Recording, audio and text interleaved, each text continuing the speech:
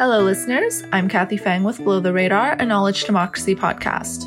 Below the Radar is recorded on the territories of the Musqueam, Squamish, and Tsleil-Waututh peoples. On this episode of Below the Radar, our host Am Johal is joined by curator, writer, and recently retired co-founding director of Grunt Gallery, Glenn Altein.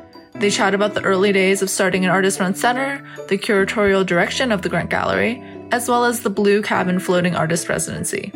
I hope you enjoy the episode. Hi there, welcome to Below the Radar. We are lucky to be visiting with Glenn Altein today. He was the longtime executive director of the Grunt Gallery, but has been done many things all over town. Welcome, Glenn. Thank you, Dan. It's good to see you. Yeah, good to see you as well. Of course, I always run into you at Jean Cafe at Main and Kingsway corner. You have your regular crew of people, but I'll come back to that. So you recently retired from the Grunt Gallery after a long tenure there, building up that really important space in the city. But you grew up in Corner Brook, Newfoundland, is that right? Yeah. So can you tell us about the context in which you grew up and how you found yourself getting involved in the visual arts? Well, I didn't start out being involved in the visual arts. I mean, my degree is in English, and most of my study was in theater. And for my early part of my career, I was like a playwright and a theater director. But then I just gradually morphed over into visual art because I just found it more interesting. I found theater kind of dull after a while. The thing about theater is, if everything goes exactly as planned, you know exactly what's going to happen. Whereas in lots of visual arts programs and projects and all that stuff, there's always this element of surprise where you never really know where anything is going. So it's a very different process, and I just enjoyed that more. When you arrived in Vancouver and were looking to set up an art space when the Grunt first started, it was a particular moment in time in the city, particular moment in time around artist-run centers. So wondering if you can talk about kind of the early days of getting it set up and started. Well, there was never really a plan. I mean, in some ways, I had moved here in 1980. And it was kind of an interesting situation because there was a bunch of us that we had lived in this university town on the East Coast. And there was a whole pile of us that moved to Vancouver at exactly the same time, within a year of each other. So there was probably 25 of us who had been friends on the East Coast and moved out here for different reasons. Like Kate Hammett Vaughan, there was Kempton Dexter, there was a whole bunch of us that worked in different parts of the arts and, singing different stuff. So it was, we kind of came as a whole contingent. So, and then got into seeing what was going on in Vancouver, which was kind of fascinating.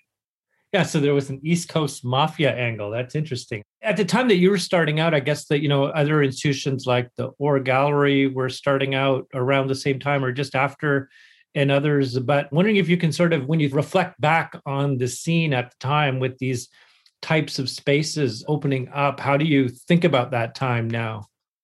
I remember going to a bunch of different spaces, especially, going to the Unit Pit when the Unit Pit was down across from the Hotel Europe on Powell Street, and the earlier one that was over on Pender Street.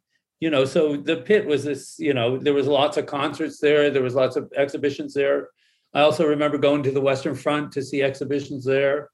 So it was kind of getting to know a lot of that stuff here. I mean, when I was in Nova Scotia, I remember going to the library lots of times and reading like the Village Voice or the Georgia Straight. So I wasn't completely green when I came out here. I had some idea of what was going on here and what the scene was like here, and it was interesting. Yeah. And I guess at some point getting set up as a nonprofit society, some government funding coming in at some point, I imagine there would have been some transition in time before that happened.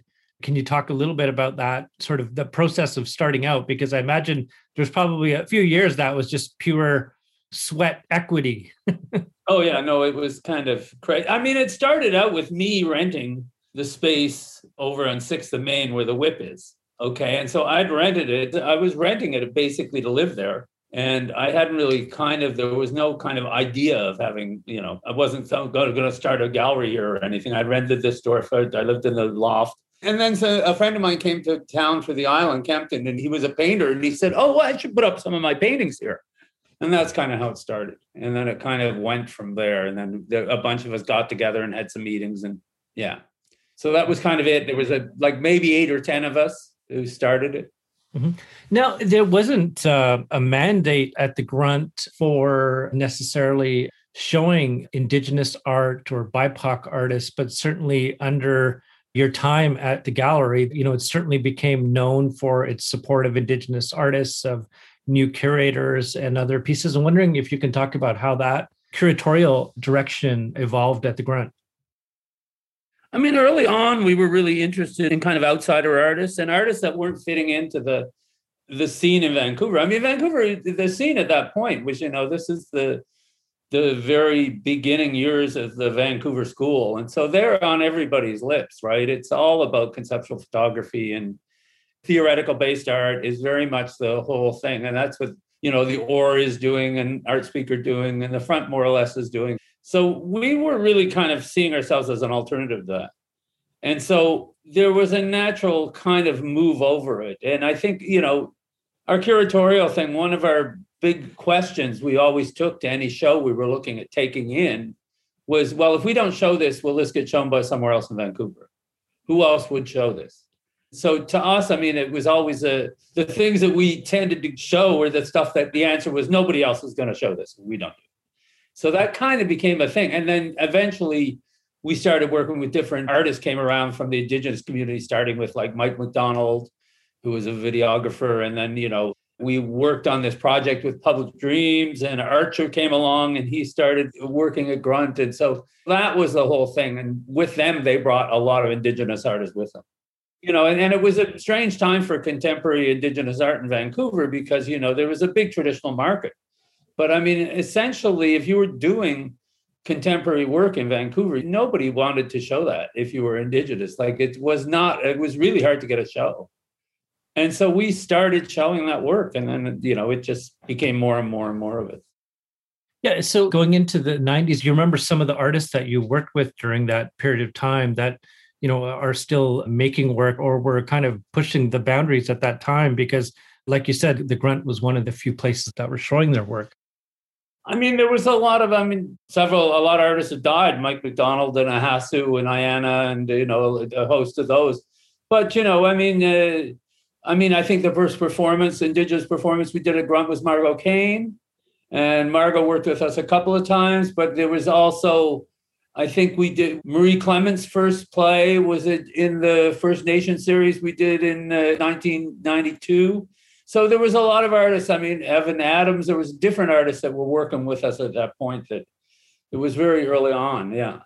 As well as later was people like Rebecca Belmore and Dana Claxton and, Lawrence Paul and all those others, As you see the Canada Council evolve over time in terms of how they're making changes to their funding, and in many ways, the way that you're programming in the Grunt is the direction that funding is starting to move into the last just couple of years. And wondering your sort of reflections as someone who ran a gallery for so long in terms of how the arts and culture funding has shifted from the 3 levels of government and how you kind of read into it now, having spent that time in all those entanglements, trying to work with government cultural agencies.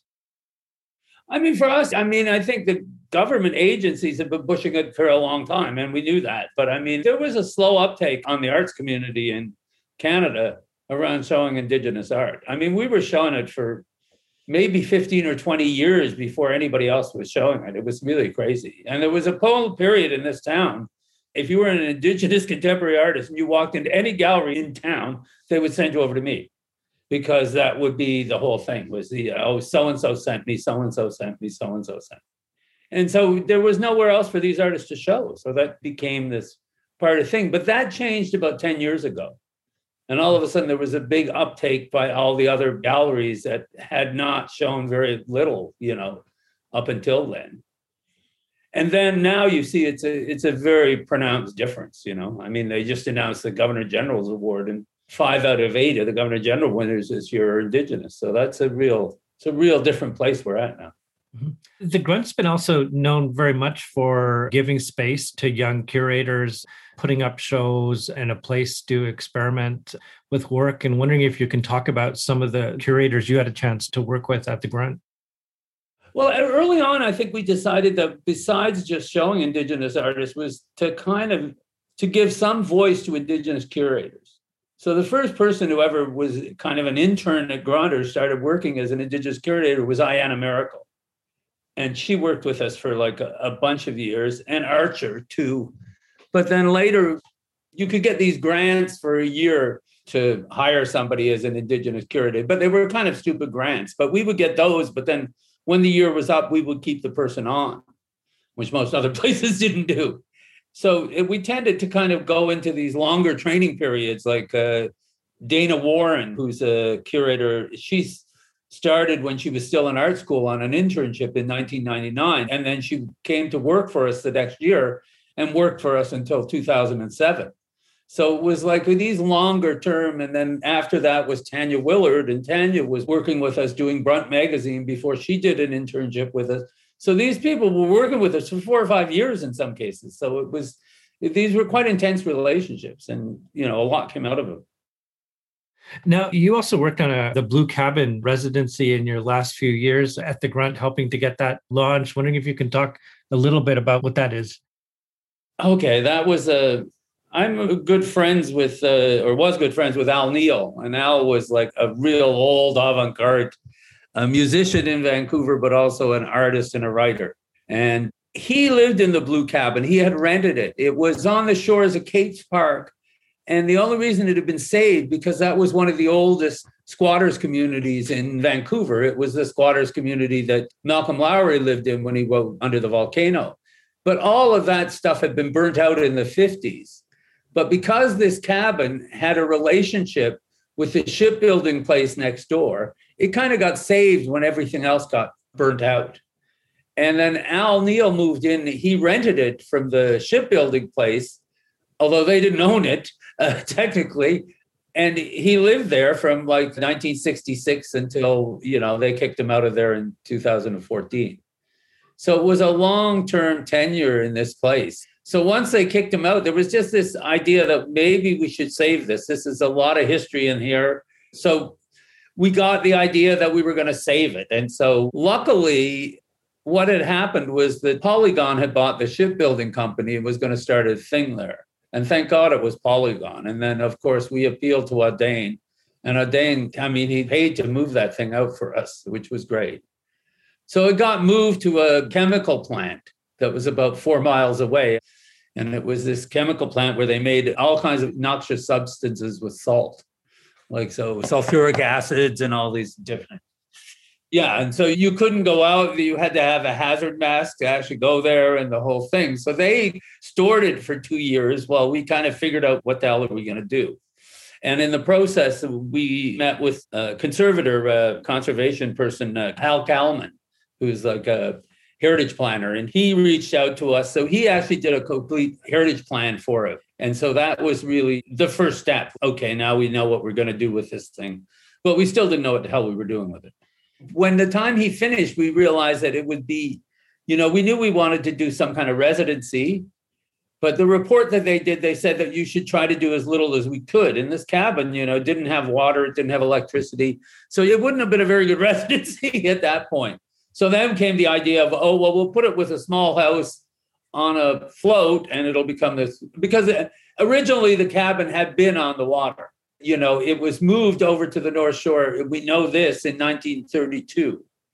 And then when we started to do the remediation on it, the artist Jeremy Borsos and his wife Sue essentially took the whole cabin apart inside and out. They took it apart and rebuilt it piece by piece. And under the floorboards, they found like posters from 1927. So we remember the date when the cabin was built by these posters. And it was like, the year that the Orpheum opened. So these posters were to all kinds of events. And what they would do is take these posters. They were big posters that they would put on the front of the streetcars. If you sometimes see the streetcars, they have these posters and they're made of thick card. And so I guess because Vancouver was the end of the vaudeville circuit, there was lots of extra posters. Perry, the poster man, was telling me that this is quite natural in Kitsilano, is they would use them between the joists and the floorboards so the floor didn't squeak, because they were, about a quarter of an inch and it were just thick enough to do that. So this is what they were doing there. But there were like 40 of them. So it gave us the ability to date it. So through the process, we just kept going and going and going. And then it opened in the fall of 2019. And so. Where is it located now? All of this was done in the North Shore. We moved it from the chemical plant to Maplewood Farms because the city offered us that space free. So we were actually allowed to move it into a sheep's pasture in Maplewood Farms. So we were there with the sheep while we fixed it up. And then eventually we hired Vancouver Pile Drivers to build the platform, which is a concrete covered styrofoam. And we were able to build there too in their dry dock. So it moved. And then in the June of 2019, it moved into False Creek, and it was at the Plaza of Nations, where it's in there now for going on. And it's going to move from there in June of this year. And we're just in the process now of finding a place on the North Shore for it. Oh, nice. And how long are the residencies when they happen there? They were usually about 6 weeks. They could be 6 to 8 weeks. That we have done shorter ones. But I mean, we just started our new residency. I mean, it's been closed most of 2020. The last resident was in residency about a year ago. But a new resident just started, Pippi, and she is working on this piece that was of Al Neal's piano from the cabin. And she's created this big piece over it. And that's at the cabin right now. And now, where I always run into you at the corner of Main and Kingsway, how long have you and your crew been meeting there? I mean, I'm just like an odd fly on the wall. I make cameo appearances, but you guys are like the regulars. So, well, it was always Lawrence and I. I mean, I've known Lawrence for 30 years, and we've always kind of gotten together for coffee in the morning. So kind of the only time I see him. And so when Gene opened, we kind of moved over there. So I don't know, it's got to be 15 years ago or 18 years ago. But before that, we were at a coffee shop up at the corner. So it was kind of like we've been, at that part of Main Street, on that block of Main Street for 25 years anyway. And then other people join us because Ahmed, who's a costume designer, he's by every day on his way to work. And there's a whole bunch of other crew that just come through. And it's just this never-ending thing of coffee clutches. I mean, it was good. We really got a lot of us through the pandemic because we just met right through the pandemic. Yeah. Well, it's amazing how much just sitting there, how much art and political gossip / we've traded notes on which blood thinners we're on. It's from timely to the banal. It all gets covered off there on the street. So, well, there's a bunch of people that drink coffee. They're fixed old cars. So the conversation could go from art to old cars and back to art. And, anyway, it's crazy. Yeah. So I saw a couple of photos of your last day at the Grunt Gallery, which was, during the pandemic. But wondering if you could share that story a little bit, because I just saw the visual side of it. Oh, yeah, no. It was so strange, to be retired during pandemic. So we didn't know what to do. And in the end, they decided they would just have a thing. One of the last projects that I worked on besides the Blue Cabin was a Mount Pleasant Community Art Screen up at Kingsway and Broadway. And so they decided they would just have something in the parking lot there that was socially distanced to say goodbye. But then I guess before I got there, they got kicked out of the parking lot. So we were on the street by the time I got there, right across from the screen. And they were playing this program for the screen for my retirement. It was quite fun. So what are you up to now? Because, I mean, you don't seem like the retirement type. You might be not working at the Grunt anymore, but what are you up to these days? What am I up to? Well, I'm still working on the Blue Cabin. Now, I seem to have gotten left Grunt, but the cabin is get that hammer in your hand. No. So at this point, I'm trying to figure out where we're moving it in the North Shore and then do some fundraising around it because the COVID has kind of really left us for a pickle. What else am I doing? We're working with this intern from SFU around putting together some of my writing archive, like a chronology and an archive of my writing, because I kind of wrote for the last 35 years, but I didn't pay much attention. Usually I wrote if somebody paid me to write, or if somebody said they would publish it, I would write something. So I never actually collected all those things. So now we're trying to put that together and see what that looks like. I'm still working with Dan Pond, the archivist at Grunt in the archive, where he's going through and asking me questions and recording things about different shows. So a bunch of different projects, You got a Governor General's Award. You didn't even mention that. Oh, that was a couple of years ago. Yeah, I did. Yes. Yeah, that was wonderful. Yeah. In 2018. So, yeah, I was one of the few people to get one from that Governor General. Yeah. It was a short window of time. You could have picked one up. Yeah. So, yeah, no, that's mostly keeping me busy. But I mean, COVID's kind of thrown it for a loop because it's hard to get out, to do too much in this situation. On the other hand, I mean, I'm fine to not do too much for the time being. It's fine. I don't feel like I need to push myself. Totally. And if there's some government arts and culture funding types listening to this, what would be your message to them in terms of coming out of the pandemic, how arts and culture funding ought to be kind of looked at as we go forward in the next few years? Well, I kind of got reading this guy named Hans Abing, who was a Dutch artist and an economist. And he actually wrote a book called Why Are Artists Poor? And it's quite interesting. And his recommendation around this, which I think is sane, is not to put more money into arts councils and arts awards. It's to put money into employment schemes for artists, in terms of healthcare schemes for artists, things that are available to all artists and are not awarded out by an award system. And I think it's a really sound place to be going to. Because, as the government puts more money into the Canada Council, more people apply for Canada Council, and actually less people get money than were getting it before. So it's a real problem when you're trying to change the economy of the arts to try to do it through arts awards like, the Canada Council or the BC Arts Council.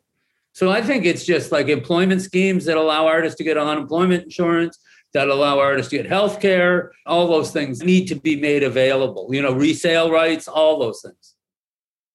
Now, at the time that artist-run centers were starting out here in the 80s, the way you described the story about just, renting an apartment and starting to do things, we have, 3 different art schools here, probably more than that, in fact, and a lot of students graduating with a load of debt and trying to find a place to have their show, opening up their own spaces. What would be your advice to students coming out of school who are coming out of different visual arts programs in terms of how they might think about being an artist in the city, in such an expensive city like this? I think it's a whole new game. I mean, with the internet and how that's working and all that stuff, I think there's a lot more choices about how you put yourself out there than there was before this. So I think it's really look at where you see yourself being in a couple of years or a few years and try to work towards that. Because, try to find, see where you want to go. Because I think that's the hardest thing for artists right now is to actually see what their career path could be. Do you think artist-run centers could do a better job of providing a space and a venue for, recent graduates to have their first show? Or is it that things have evolved in such a way that we might need new types of spaces to create that? I think artist-run centers are doing that and have been doing that traditionally for a long time. I don't think that's new. I think that has gone on and it will continue to go on.